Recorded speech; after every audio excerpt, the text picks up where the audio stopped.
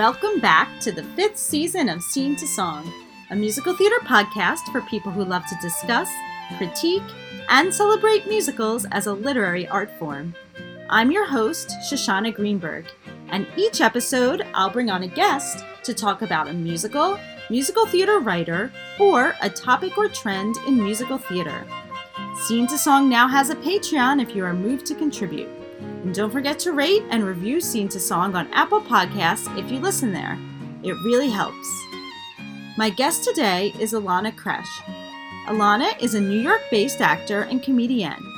She loves performing and writing whenever she can, particularly in comedic projects. She has been most recently seen in Girls Who Walked on Glass and Gemini. We're going to talk today about the Julie Stein, Bob Merrill, and Isabel Leonard musical, Funny Girl.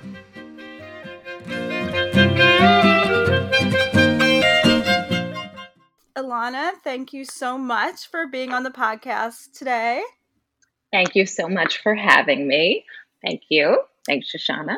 So before we go into our topic, we're going to get started with our get to know our guest questions. So what was your first experience with a musical?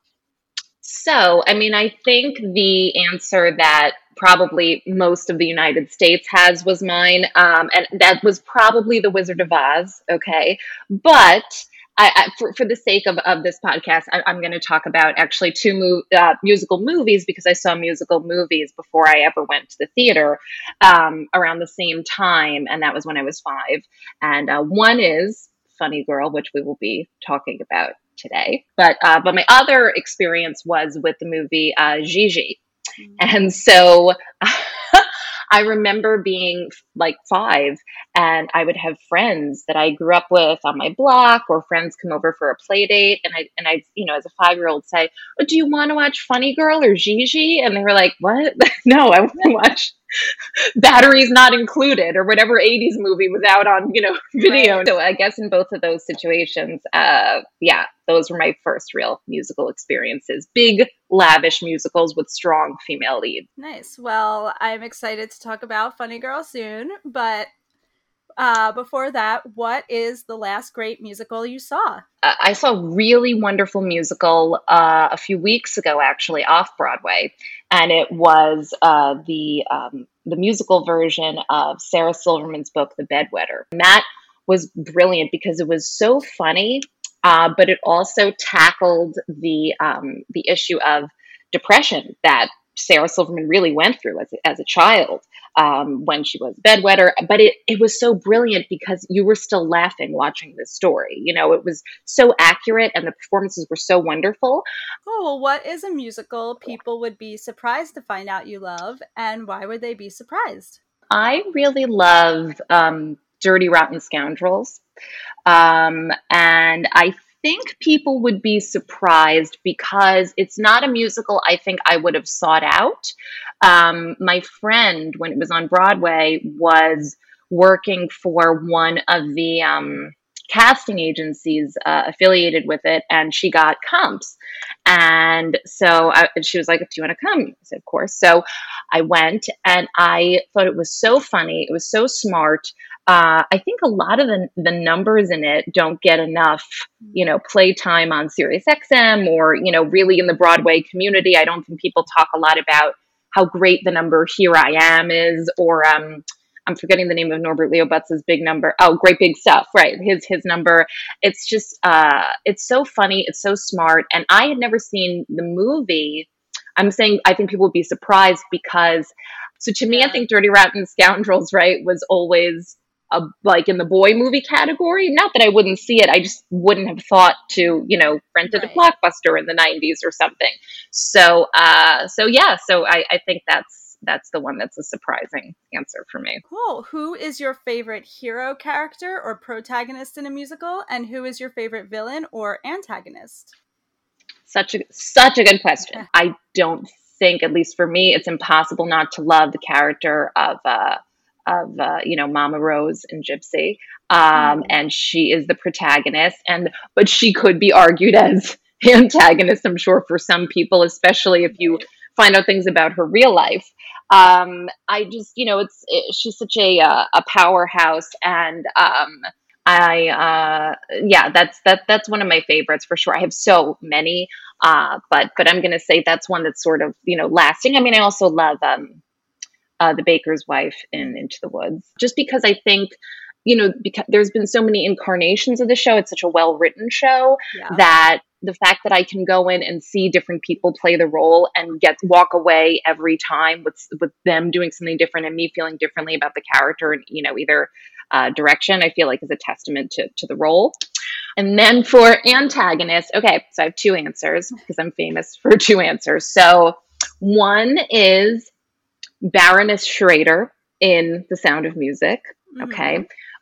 Because you're not supposed to like her, and obviously, her,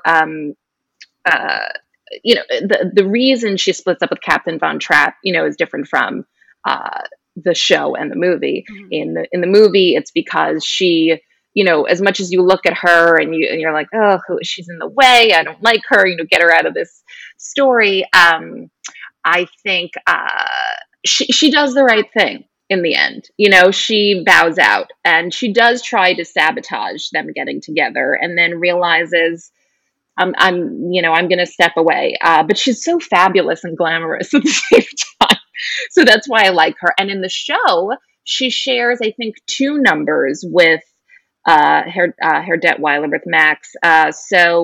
Um, and unfortunately in the show, they do split up because of differing opinions on the impending war that's going to be coming. And I would have, if I lived in that time, obviously sided with Captain Von Trapp and his family.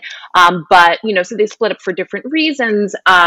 But she is much funnier in that show. I find she really has I think there's a particular line where the children all sing to her, and then they come up to her afterward and she wants to thank them. And I think her first line, or one of her first lines, is, I don't know any of your names. Like, it's just like so funny.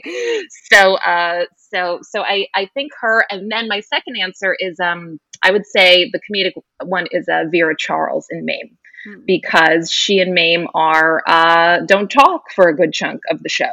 And their friendship is on the rocks, and that's but when they get back together as friends and bosom buddies, that's their reconciliation. And she's just so funny and smart, and does all the wrong things, but you still can't help but love her. And also, it doesn't hurt that somebody like Bea Arthur originated the role and did a wonderful job in the show and the movie.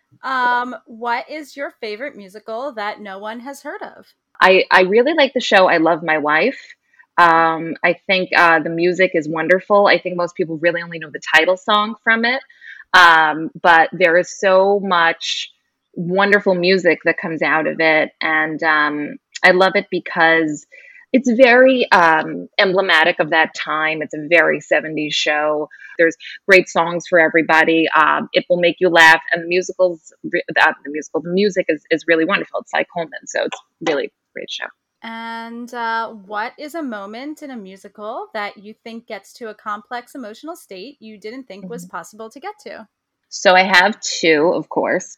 So I really love at the end of Aida, these two people who are the same two actors see each other like in the museum right near it, and they don't speak. They are about to talk to each other, and there's this moment of like recognition and almost talking, and the play just ends. And it's like, they're going to be united, and there's no words, and the story has built up so beautifully to that point that they don't even have to speak. It's just this wonderful moment of tension in the theater, and it's just comes together so beautifully. I love that. My other one was actually within Gypsy, in Rose's turn, when Rose has a full meltdown essentially, and she goes into that moment where she has that flashback, and she starts saying "mama, mama" in the middle of the flashback. It's funny because they hint that her mother was not around. That her father brings it up earlier with you ain't getting 88 cents from me, Rose, that whole thing. But but you don't know the story really, and you don't know what kind of pain has driven this character. We can guess, we can put pieces together, but we don't really know. Cool. Well, let's move on to our topic where we'll really get to talk about Funny Girl that we alluded to previously. But so yeah, we're going to talk about the show, but specifically looking at the characterization of Fanny versus Mm-hmm. the real person, because this show is based on a real person. And I guess with biomusicals, it's kind of, you can watch the show without knowing anything about the person, and then that's just the character, or you can really like get into the history of the character, who the character is based on. Well, let's start with your history with the musical, before we get into the Fanny Brice history, and just talk about, I guess for both of us, like what our history is with the with the show. Oh, do you have history with it also? Well, I mainly wanted to mention that this actually never was a big show for me, which is like, I guess, surprising, because like I'm a Jewish girl who was always performing as a kid, and Right, right. but I never saw a production of it. There was never one around. My mom saw the original with Barbra Streisand and talks about it to this day. My God, I'm so jealous of your mom. It's like insane. I can't. Yeah. I don't think I had ever seen the whole movie. I remember watching it, as a kid, and like getting like maybe a few scenes in and then stopping, and rewatching it now. I wonder if like I remember being really into like her performing, but then when she gets into the whole relationship with Nick, I think my younger self was like, all right, I'm not interested in this anymore. Right, right. Which we can talk about more too, as when we talk about the show. But Yeah.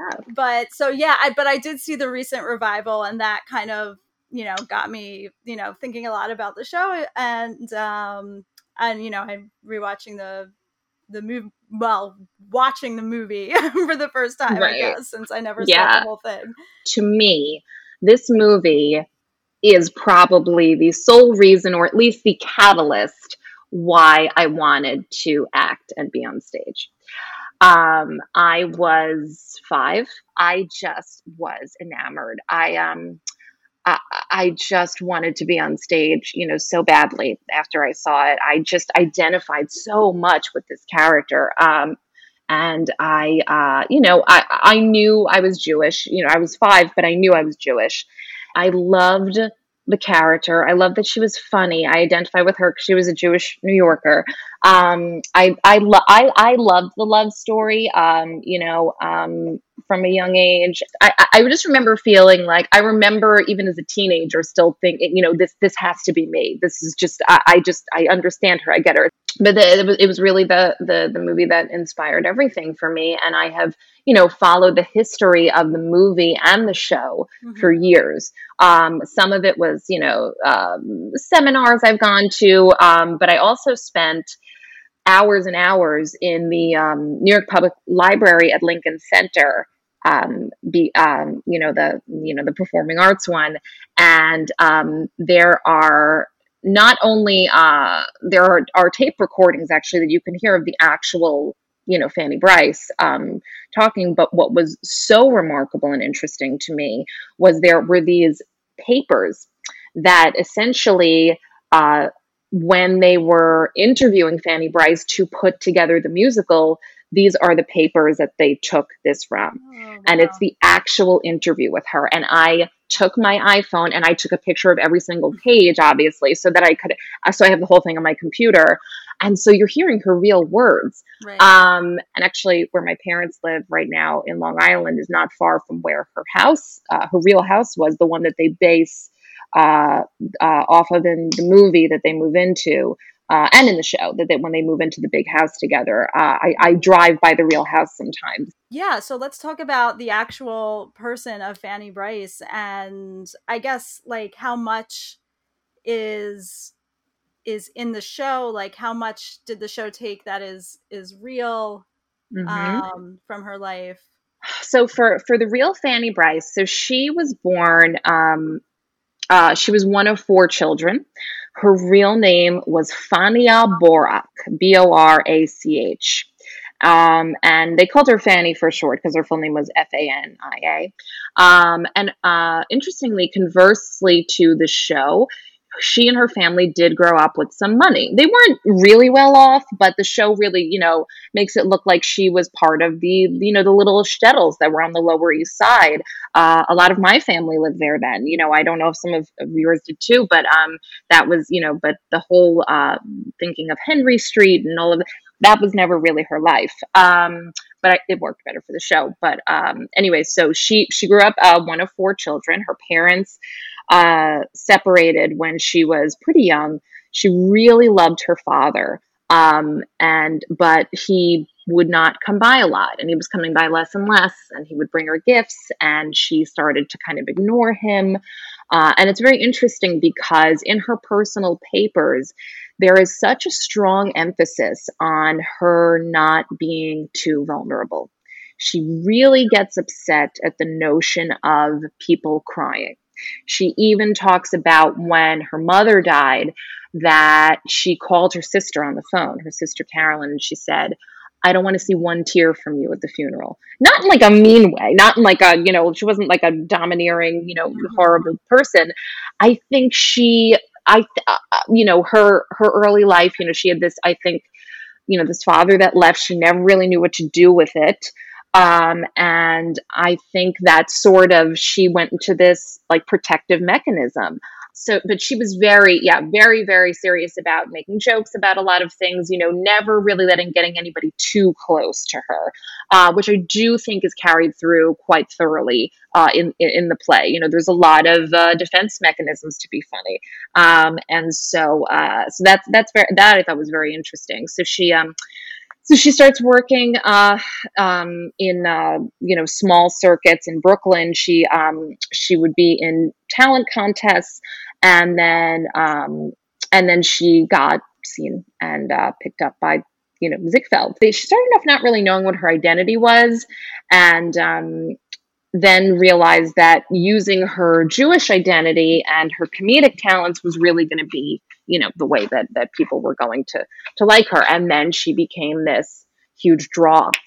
And she did actually do a lot of serious work. The song My Man, which is in the movie and not in the play, for those who don't know, was an authentically a Fanny Brice song. It was actually a song that was a French song first. And it was very risque, actually. They had to change for the era. They had to change a lot of the lyrics so that she could play it, in New York, because it was like sexually suggestive at parts in the song, and but she was excellent at that too, and people would really like weep when she would sing the song because she was so connected to it. I wonder how she felt when they cried because she didn't like it, but she was excellent at both. She was really very good at both. In her personal life, before Nick Arnstein came along, who's the paramour that we know quite a bit about, which we'll get more into, but she was married to a barber named Frank White. Okay. I think a lot of people that might burst their funny girl bubble. So it's totally cool. If I can live dividing the reality from the show, you can too. Don't worry. But she was married to this barber called Frank White. And Frank White was, I think, she said something like, I married Frank because he smelled so good. I married Nick because he looked so good. And I married Billy Rose, because he thought so good. Okay. So I think Frank was this good looking, charming barber who obviously smelled good. And he proposed to her. He proposed to her pretty quickly. And she didn't know a lot about him. She was 18 or so at the time. And I think at that period of time, they were like, well, you better get married. Who knows if it's going to happen now? And she said, okay. And she married him. She didn't really know him. She met him when she was on the road doing a show. And her mother kept saying, just annul this marriage. This is ridiculous. You don't even know this guy. You're not that interested in him. Just annul it, whatever. they were barely a couple. So anyway, then she meets Nick one night. Nick Arnstein's full name was Jules Arnstein. His nickname was Nicky, which had something to do with nickels and something to do with money. It's not totally clear where it comes from. I've seen a few different sources, but she meets Nick Arnstein when she and her friend were at a hotel one night, and I think her friend was interested in Nick's friend, and she kind of went as a wingman.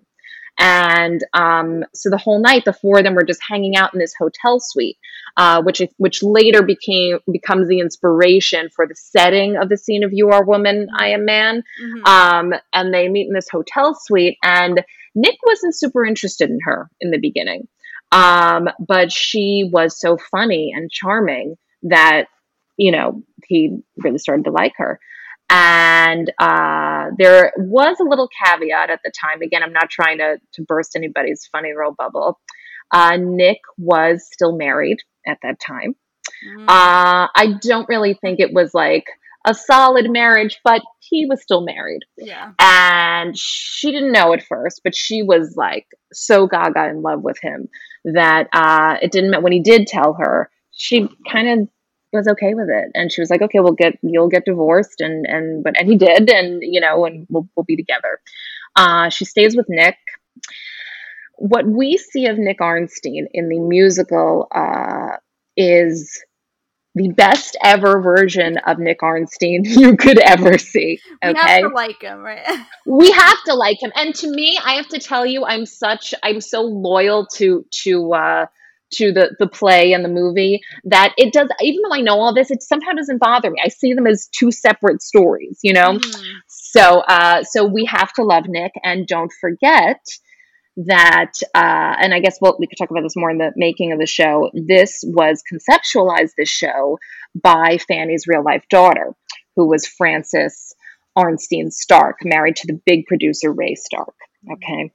So when you are creating a movie about your parents falling in love and their life together, and it's a father that you adored, you're probably not going to show certain things. And like you said, it's quite important to the plot that we really like Nick, and that we feel that they genuinely are into each other.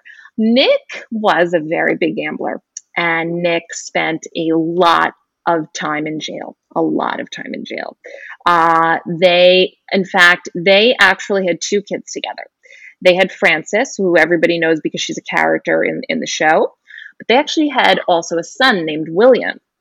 William is never mentioned in the show, the movie, or in the film sequel, Funny Lady. He does not appear as a character. I have a feeling it was just sort of easier for the plot.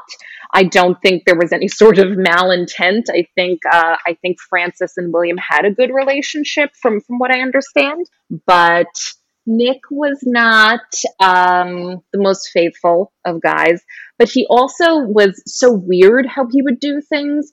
He would go out. They were having a party at the house in Long Island that I have, visited, and it's such a crazy story. They have all these people over. Fanny, after she would go to the theater, would have people come back to her house in Huntington, Long Island. Okay, it's about an hour from the city. And I don't even know how long it took them, because I don't know were there highways at that point. I'm not really sure. We're talking about, the 1920s. Right. And she would have all these huge major actors come back to her house in Huntington and stay till 3 or 4 in the morning and have these huge, great parties, and her kids loved it.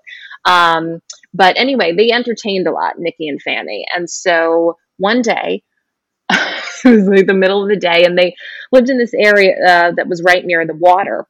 And he says, Fanny, I'm gonna get a boat for our guests. And she's like, oh, that's a wonderful idea, Nick. And he's like, okay, I'm gonna go to the marina. Okay. He doesn't come back for 2 days. He just disappears.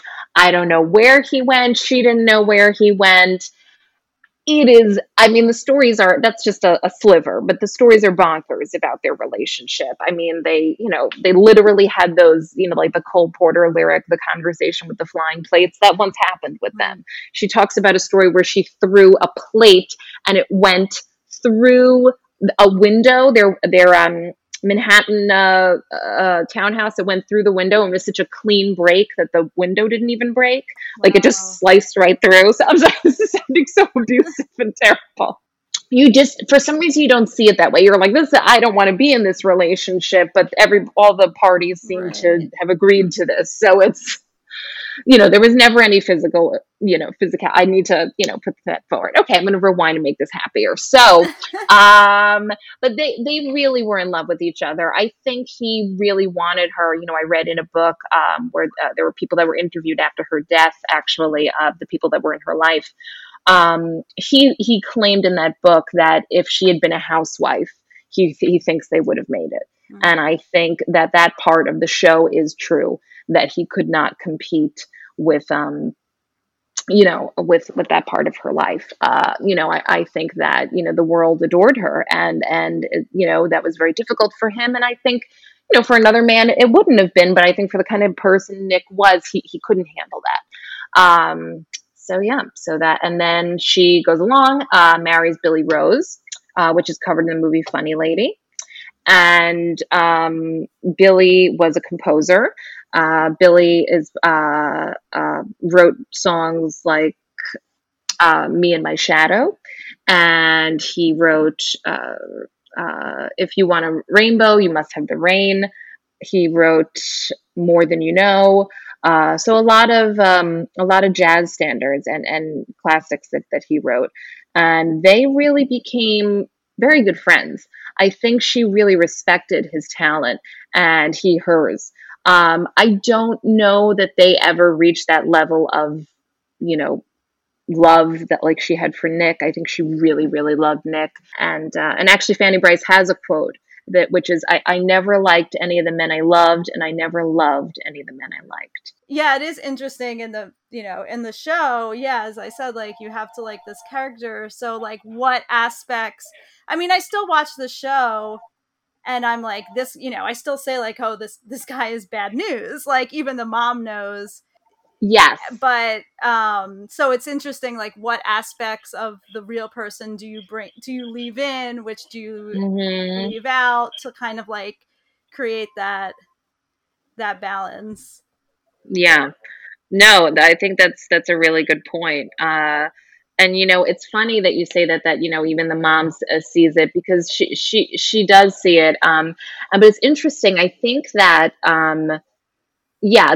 people tell her he's a gambler and he's a this, and the mom, and the mom I think has a great line. I think Fanny says to her mom, he's a gentleman. A gentleman fits in any place. And Rose says, a sponge fits in any place. Yeah, it's such a great line. It's such a great line. It's true. It's absolutely true. And so they do warn her. They do warn her in the show. Yeah, for sure.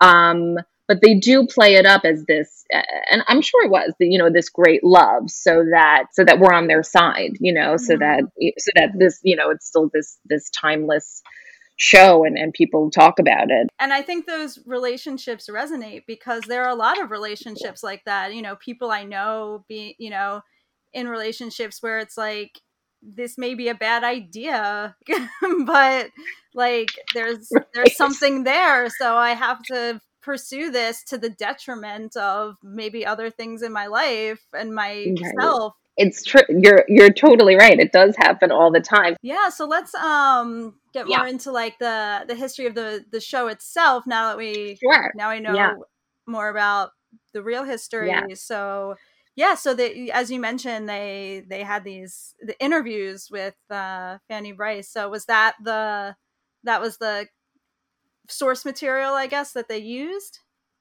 Yes.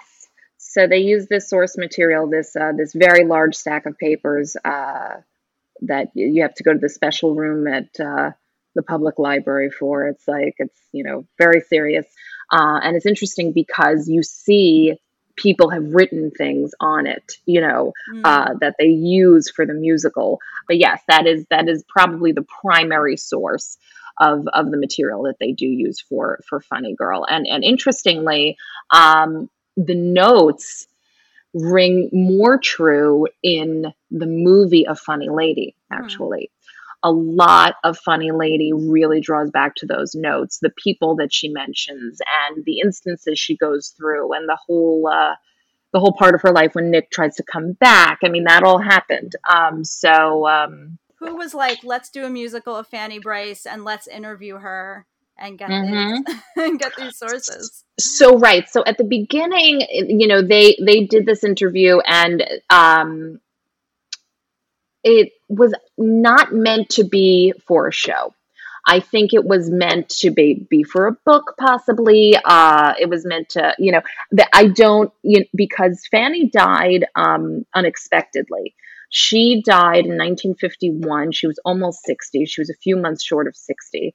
She had a stroke, and uh, so it wasn't one of those things where they're like, oh, we better get all the info. Who knows how long she'll be around. She was, I think she had some heart issues at different points in her life, but but nothing that was so serious. And so it was just, they sort of were just collecting history from her, and it was really only after her death that her daughter and son-in-law said, let's revisit these papers. And Ray Stark at that point was a huge producer, and so they said, let's see if we can, let's make this into a show. And I also, around that time, Gypsy had just happened. And so I think the biography musical was sort of becoming a thing at that point, because the actual show debuted in 1964. Gypsy was 59, I believe. So yeah, and actually Gypsy Rose Lee and Fanny Brice were friends, by the way. So, yeah, they were friends. They used to paint a lot together and hang out, and yeah. Never know. There's going to be great musicals about us.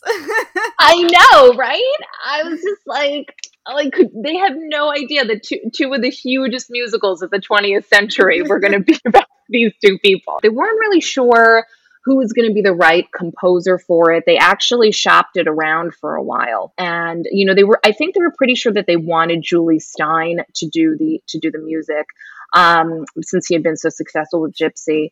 And they had spoken to Stephen Sondheim about doing the lyrics for Funny Girl. And he was thinking about it for a long time. And then eventually he just didn't feel he was right for the project, and he bowed out. And they wound up using the lyricist Bob Merrill instead to do the lyrics, for it. And what happened was then, in this time of sort of it having this identity crisis of who's going to be at the helm of this, how are we going to make this into, a big show, which really, it wasn't, it certainly wasn't a vanity project, because, Fanny Brice was this big talent of the early 20th century. But if her daughter were not married to Ray Stark, I do not think we would be having this discussion right now. So I really think it was one of those things where she said, my mother has a legacy. I wanted to go on. And so they had this paperwork, and, besides just people who knew her, and they put together this musical. So Bob Merrill was the lyricist that was chosen to do it with Julie Stein.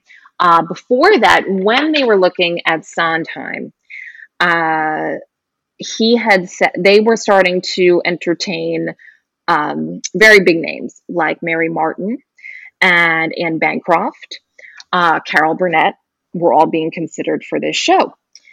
And Stephen Sondheim said, you can't have a non-Jewish actress play Fanny Brice. There have been many non-Jewish actresses who have played her, but he said, I do not think, basically the role could be originated by somebody who's not Jewish. I think you need somebody who is, right, to give it that, polish of, I guess, authenticity. They had considered actually Edie Gormé because of that. Edie Gormé, a Jewish singer, but she said, I will only do this play if you cast my husband, Steve Lawrence, as Nick Arnstein. And they were like, no, we're not doing that. Because they didn't want it to be Steve and Edie as right, Fanny and Nikki. They wanted people to really, absorb themselves in the show. And Bancroft had dated Bob Merrill, the lyricist, and it had ended very badly. So that was not going to work out. And Sondheim said to them, you guys, you have to stop entertaining, non-Jewish actresses. I really think you have to be more serious about this. And Streisand was a dark horse, essentially. She was known for singing, at the Bonsoir. She was known for singing at the Village Vanguard. And she had done the small role of Miss Marmalstein and I Can Get It For You Wholesale. But Frances, Fanny Brice's real daughter, was not thrilled about Barbara as the choice. She had a very, I think, particular image of her mother.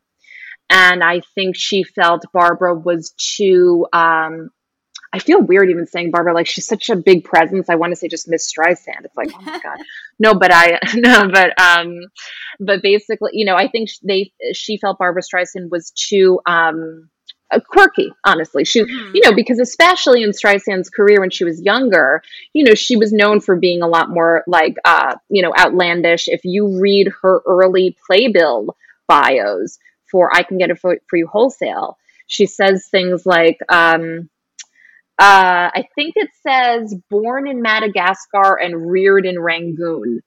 Okay. God. Like so she really was out there. And it's so funny because, I mean, to me, look, I'm the outsider. I'm not Frances Ornstein Stark, but to the outsider, you'd think, well, she's a little outlandish, she's a little eccentric. Isn't she perfect for Fanny Brice Right. then, who was this comedian and, so, but she really came in as a dark horse, and finally, they convinced Frances that Barbara was the right choice. One thing I'm wondering about, maybe you have some insight on this, is the whole,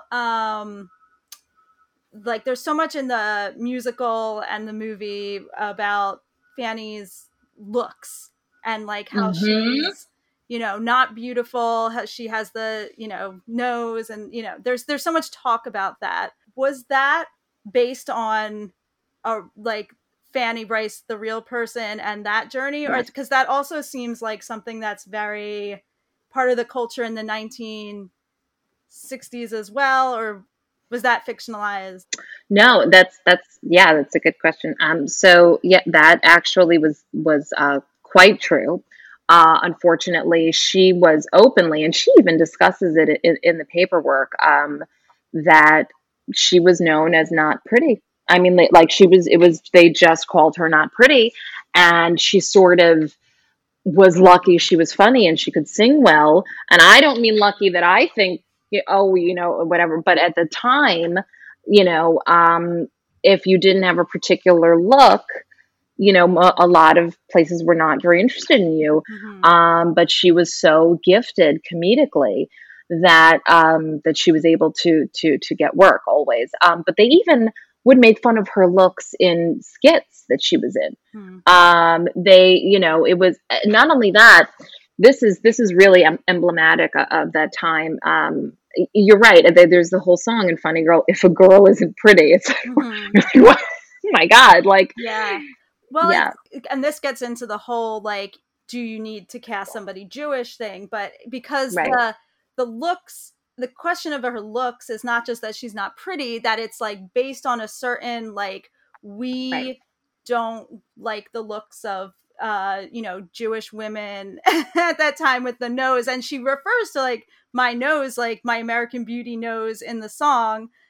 It is sort of direct, but not direct in the musical, but just the way it's referred to. So I think you have that as well. And I was just listening to an interview with Harvey Fierstein where he was saying, like, when he was growing up, in Brooklyn, like, like somebody who was Jewish and looked Jewish, like, forget it. You were not going to be going into show business, at least in a mainstream show business. I guess the Yiddish theater was a thing, but yeah. And so like there was that attitude. And then I guess you have more like how Fanny Brice was, and Barbra Streisand also was someone who like broke that idea in a way. Yeah. So she was definitely an outsider, Fanny, for sure. Hmm. But I think that she had a lot of perseverance and a lot of authenticity to her that made people love that difference in her and embrace that.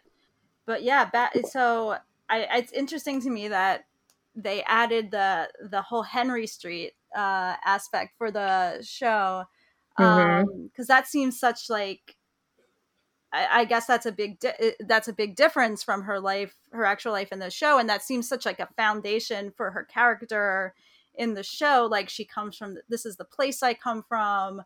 When she is with Nick and is wants to get married, it's like this pull of like, well, this is where I come from. Like I come from a place where like Henry Street where people get married.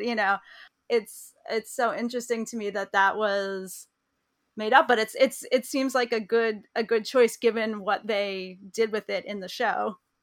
Yes, absolutely. And it's funny because even though she came from that she had some money, she wasn't super wealthy, but her family, she'd been to Europe a bunch of times as a Mm, youth. I mean, obviously they went on boats, I mean, so she wasn't sheltered really, right. at all. Whereas, the way that she's portrayed in the show, I think that really came from them wanting to create the more typical Jewish American experience, which was, Ellis Island, going to Lower East Side, trying to make a life for yourself, coming from there. But you're right. Yes, I love that scene where she says, I went to practically no schools, you went to good schools, whatever. Right. And then she's trying to convince him to ask him. She wants him to ask her to marry him, and Yeah. so she's like, they say where I come from, if two people love each other, if one of them says to the other, "Why don't we get married?" Whatever. So Yeah. Yeah, it yeah, creates like something I wish they brought out more in the musical actually, which is like it creates this tension between like this is where I yeah, come from and this is where I want to go. Like I want to be this, big star. I want to be on the stage. I want to do all these right, things, but I also have this like want that I want to like marry and have kids and live that kind of life. So it's like this, this great tension that yeah, that I mean, it's in the show. I part of me wishes it was more like directly addressed, right, for Fanny and her character. yeah. Yeah, that's true. Especially since she's somebody who, in real life and in the character, as she gets more successful, really loves, her furs and her, her nice clothes, and it's this long, climb, and the show starts in flashback, when Hmm. she's, telling Mrs. Straykosh that things turned out okay for her, so. Yeah, so you're right though. That would have been interesting for them to explore that more in terms of the her struggle between where is she coming from, where is she going. Yeah, and Yeah, those and also just those conflicting ones. Like, what does it mean to right. be a star on the stage? What does it mean to like want this, home life? To me, when I saw the show recently, I was like, wow, this show really kind of is about that. That's one of its themes, at least, like in a way. At least the first half of the first act is her like, I want to be a star, I've always wanted to be on stage, like that's the main thing. And then Nick comes in and creates a different story, but she's never, until that part, she's never like, I want to settle down too, like until Nick enters the picture. It's just, I want to be on stage. I'm like, I don't, it almost is like, I don't really fit into Henry Street. Like, I don't really fit into Right. this place. Just go, go, go until I get what I wanted, where I want to get. And Yeah. then the conflict comes in. So I don't know, like, there could have, I think there could have been more there, maybe.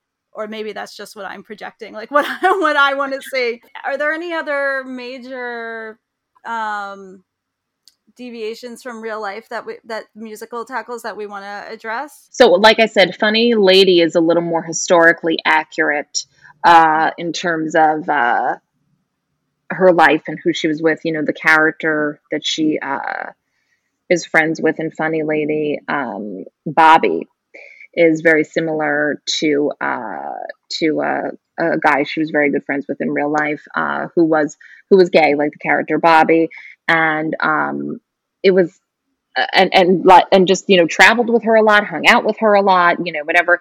But in the show Funny Girl, there's the character of Eddie, which just like doesn't really resemble anybody who was in her life. But the main differences were, this was not her first marriage.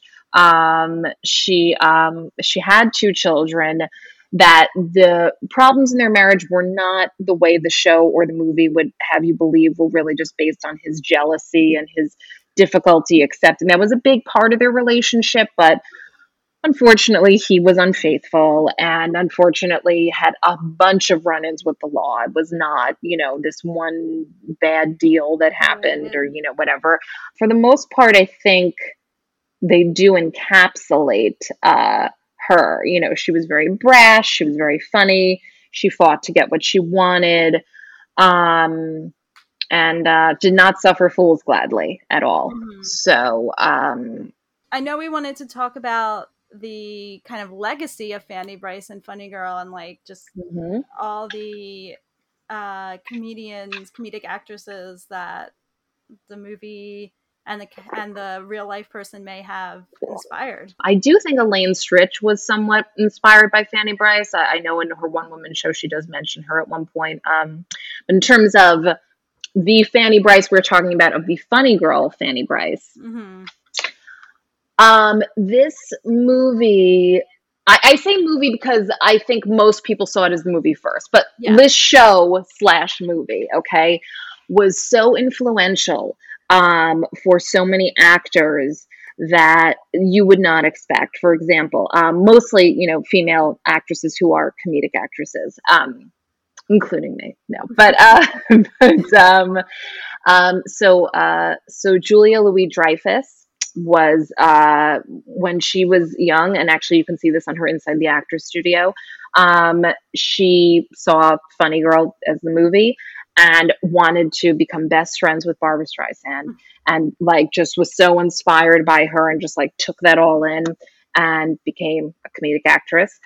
Fran Drescher, hugely inspired by the movie. In fact, there are so many references. If you are a fan of The Nanny, they throw Funny Girl references in all the time. Carrie Fisher, if you see the documentary that was about her and Debbie Reynolds, that unfortunately came out shortly after they both passed away, there's a part of it where she is watching Funny Girl and is just like talking about how in awe she is of it. Somebody like Rosie O'Donnell, I don't think is a secret to anybody. I mean, it's the list is enormous. She's a very pervasive character, and I think because she, to the point that you were saying earlier, I think she gave a voice to outsiders. I think that her looks, and they comment, and like you said, she focuses on her nose and her Jewishness and her, that she's not like everybody else. She's always being told you're an outsider. There's this great line in the show that Eddie sings to her. It's not in the movie, it's in the show, that he sings at the end of it. If a girl isn't pretty, he says, "Everything you've got's about right, but the damn thing don't come out right." Okay? So it's like all the pieces are there, but nobody knew what to do with her, kind of. And I do think that role gave a voice to all those people who felt like, how am I going to be what I want and do where is this place for me? And so she's sort of, emblematic of outsiders and funny women, which I don't think there can ever be enough of a discussion about that. Right. Personally, I think even now, as progressive as things are in some ways, we still have a ways to go, of course, but I still think funny women are still something that I still think a lot of people are surprised when a woman is funny, which is so strange to me. Yeah, it's kind of like a triumph of funny women. Also, it's like, not like she knows like what's going to happen if she stands up there and says I'm pretty, like now, like, and so Yeah. she changes, she makes it like something that they're gonna laugh, as she says, like, laugh with me, you know, like, I'm going to make it, Exactly. you know, something that works for me anyway. And she gets the handsome guy. She gets the guy. I mean, listen, I don't think it's a mystery why, including myself, as so many comedic women love this story. I mean, and, you know, she's funny and she gets the guy. Wow. You know, Yeah. it's like, oh, wow. That, you know, that doesn't happen a lot. Usually when you're funny, you're playing the funny sidekick to the ingenue, Right. you know, the show does not end in the happiest way.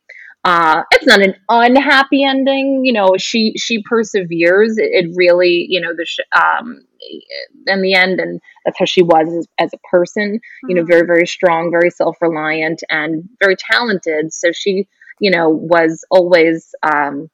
So she just, you know, she did what was right for the stage, you know, and for herself. And I think, you know, that really translates. Yeah, so let's talk about the songs "I'm Woman, You Are Man." I'm saying that right? You are woman, I am you man. okay? Right. You are Yeah, woman, yeah. I am man. Yes. And Don't Rain on My Parade for the Why Is This So Good section. So yeah, why did you pick these songs for Why Is This So Good? And we're doing two because they're kind of like together. Yes. Number one, I'm terrible at making one selection. Number two, I genuinely feel they feed into each other, and it's Mhm. such a pivotal moment in the show. Really brief addition to You Are Woman that I should mention is You Are Woman, I Am Man is a duet. It's really not a duet in a traditional sense because it's Nick is being very forthright with his words and what he, you know, that he's attracted to her and he's, you know, attempting to seduce her. But Fanny, a lot of her words in the duet are in her head, right? Mm. And interestingly, initially the song was only supposed to be Nick's song. And it was supposed to just be him saying, you know, and if you think about it now, oh my God, could you imagine if the song was just him saying, "You're a woman, I'm man, and let's kiss." Right, let's exactly. Like, oh my God, I can't even imagine. But Jerome Robbins, who they brought in for a while to be the director, he was not the final director of the project. That was Garson Kanin in the end. The show had a lot of, moving around. For the time that Jerome Robbins came in, he said, "We don't know what she's thinking in this scene." He said, he's singing to her, he's seducing her, and whatever. We have no idea what she's thinking. And he said to, you know, Bob Narroll and Julia Stone, "You have to write Fanny's point of view in the song." And they did. And that is, to me, why the song works. You are woman, I am man. You are smaller, so I can be taller than. You are softer to the touch. It's a feeling I like, feeling very much. You are someone I've admired. Still, our friendship leaves something to be desired. Does it take more explanation than this? You are woman, I am man. Let's kiss. Isn't this the height of nonchalance? Furnishing a bed in restaurants. Well, a bit of dinner never hurt. But guess who is gonna be dessert? Do good girls do just what mama says when mama's not around? It's a feeling, oy, oy, what a feeling. A bit of pate. I drink it all day. And it's so good because It's such a private, authentic song, I think. Besides the fact that it's very funny, her reactions are fabulous in that, it's like she's nervous, but she's also excited, and she's attracted to him, but she's also like, what do I do? Why do I do whatever? It's so real. You see the inside and outside of Fanny's thoughts. It's a very big moment of growth, I think, for the character.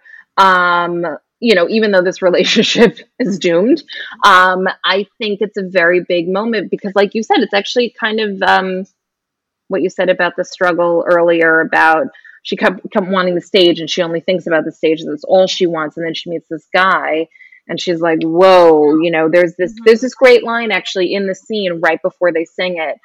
And, she says to him, you don't have to do leading lady dialogue with me. I'm a comic. And he says to her, on stage. And she says, well, that's where I live, on stage. And he says to her right after that, then you're missing too much. So I feel like that dialogue alone sort of goes along with the conflict that you were saying you would have liked to have seen more of, come from the character.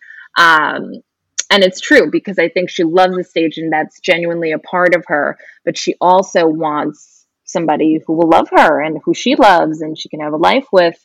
And this is the first time she's ever paid attention to that. Yeah. And it's interesting you say like that they didn't have her perspective at first, because it really like it's cool to have her come in there because she's still so very much herself. Like even in this moment where he's like seducing her and kind of like don't think about anything else. She goes into this next moment, which we'll then talk about, where she like leaves her show to like go follow him. But like even in these moments, she's still going to be herself throughout. Like she's never going to, even in this bad relationship, she never loses herself to him. Right. Exactly. That's so perfectly said. And I think that's so emblematic of the character. I think it's so, emblematic of the story and the success behind the show. I do know that there's criticism of the book. I know that there's been criticism of the book for years, and that's why they brought Harvey Fierstein in to sort of, play with it a little before the recent revival. I happen to like the book. It's not perfect. No book is. But I happen to really like it. And I think that, Streisand just knew exactly how to, make all the material work. But I love that she's still herself. She's still funny in that scene. She is being seduced and she likes it and she likes being there, but she's also having all these thoughts. It's like, it's the real inner monologue that I really don't think you get to see that often. Some of the internal monologue where she's, would a convent take a Jewish girl? That's actually visibly out loud in front of Nick, that line. And he loves that though, he finds that funny and interesting about her, so she can be herself around him. Now I feel that there's a fire here. Try that once, a little higher, dear. What a beast to ruin such a pearl. Would a convent take a Jewish girl? Does it take more explanation than this? Ooh, the thrills and chills going through me. If I stop him now, can he sue me? You are woman. You are man. Let's kiss.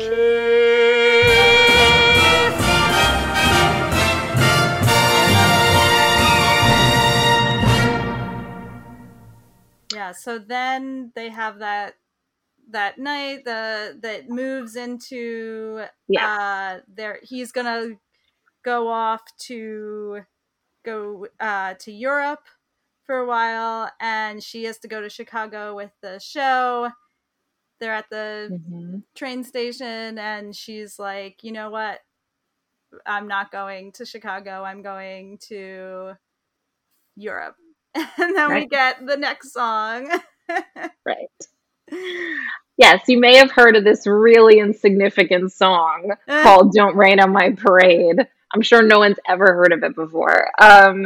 So yes, so then we get into Don't Rain on My Parade, and this is Fanny's moment to really, this is her conflict. I mean, this is what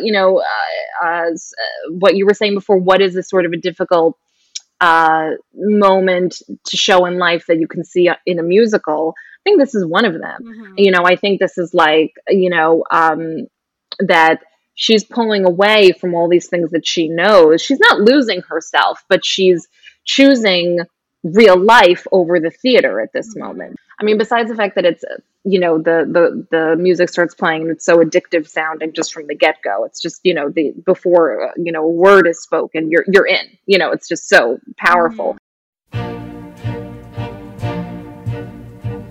Don't tell me not to live, just sit and putter. Life's candy and the sun's a ball of butter. Don't bring around a cloud to rain on my parade. Don't tell me not to fly, I simply got to.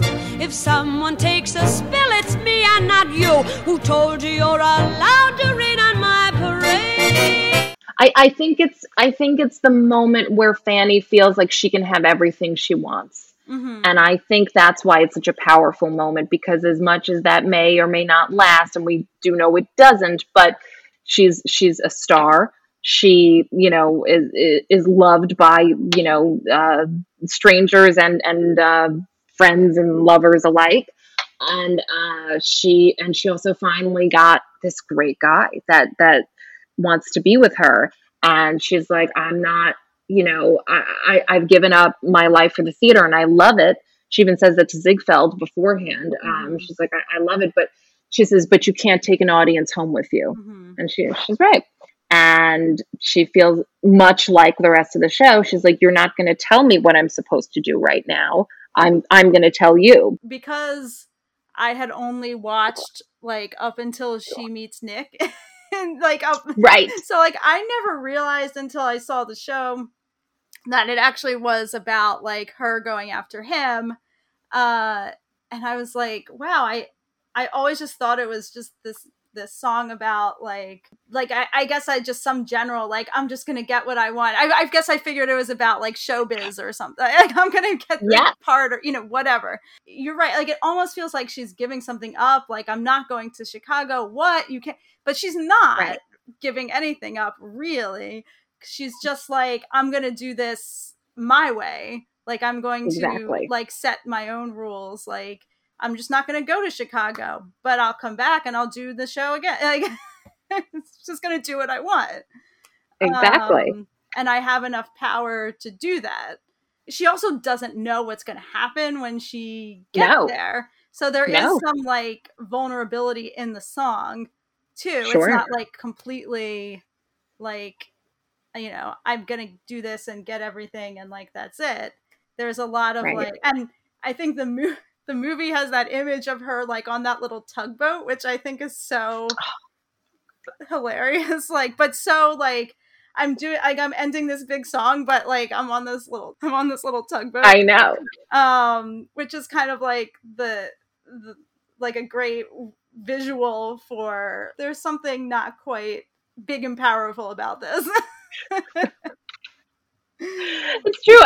That's so funny. I've never thought of that before, but you're right. It's this little boat. I've never thought of it that way. It's the big boat. Everybody loves this song, and to sing this song, and to like, what do you think it is about this song? I think it's a song for believers. I think it's a song for dreamers. I think it's a song that tells you to keep going no matter what. There's literally, if someone takes a spill, it's me and not you. Like, don't concern yourself so much with what I'm doing. This is my choice. Yeah, no one can tell you what your life is. You make that choice. And she knows that they're not on board. All these people in her life, they're all like, don't go. He's a gambler, and Ziegfeld saying, no, you can't just leave the show on the road. Or, how are you doing this? Whatever. And she's like, yeah, no, I'm going to do this. Yeah, it's about listening to what you want. I think. Yeah, So, listening to yourself. I mean, I've never attempted to sing this song, but it seems like a very difficult song to sing. Just the way it goes. I mean, as a listener, I just love like how it's kind of like going like all over the place a little bit. Like it not all over the place, but like unexpectedly, it's either going up or down. Like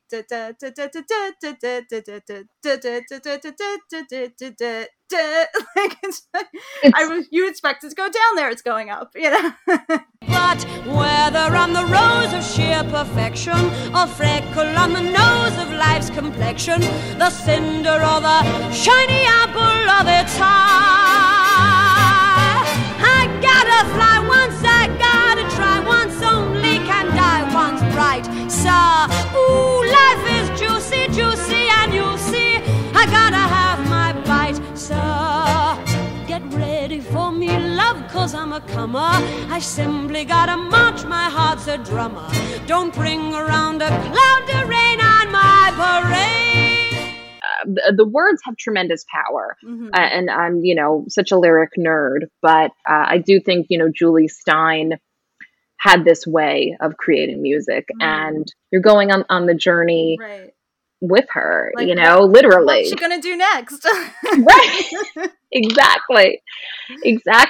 I mean, and it's interesting that how a song can say so upbeat when the first word of it is so sharply don't. But I mean, also, the song is starting in a place of conflict. Like she's there with those, other women from the show, and it's so sharply. It is. You hold that don't, not hold, but you say, it's the don't. There's no way you're gliding over that word, Get ready for me, love, 'cause I'm a comer. I simply gotta march, my heart's a drummer. Nobody is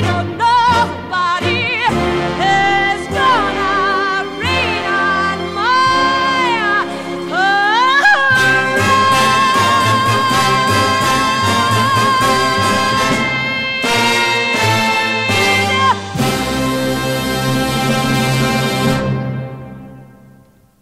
Cool. Well, let's move on to our final section. Cool. Something wonderful, and this is just like a something in musical theater, either a show or could be like a book, event, something in musical theater that we are excited about or want to give a shout out to.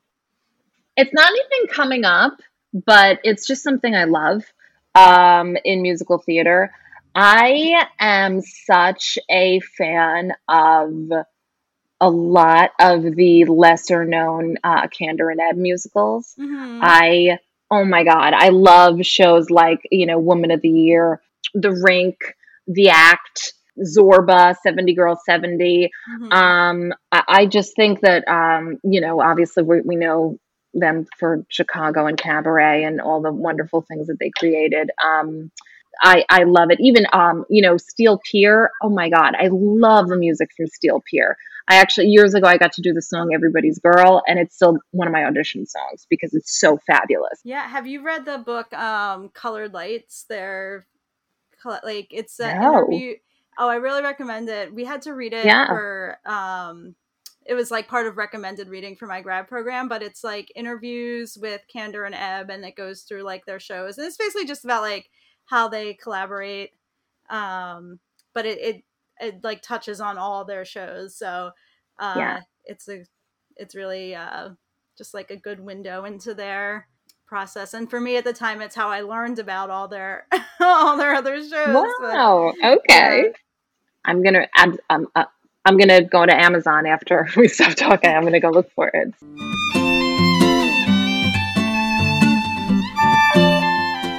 Thank you all for listening to this episode of Scene to Song.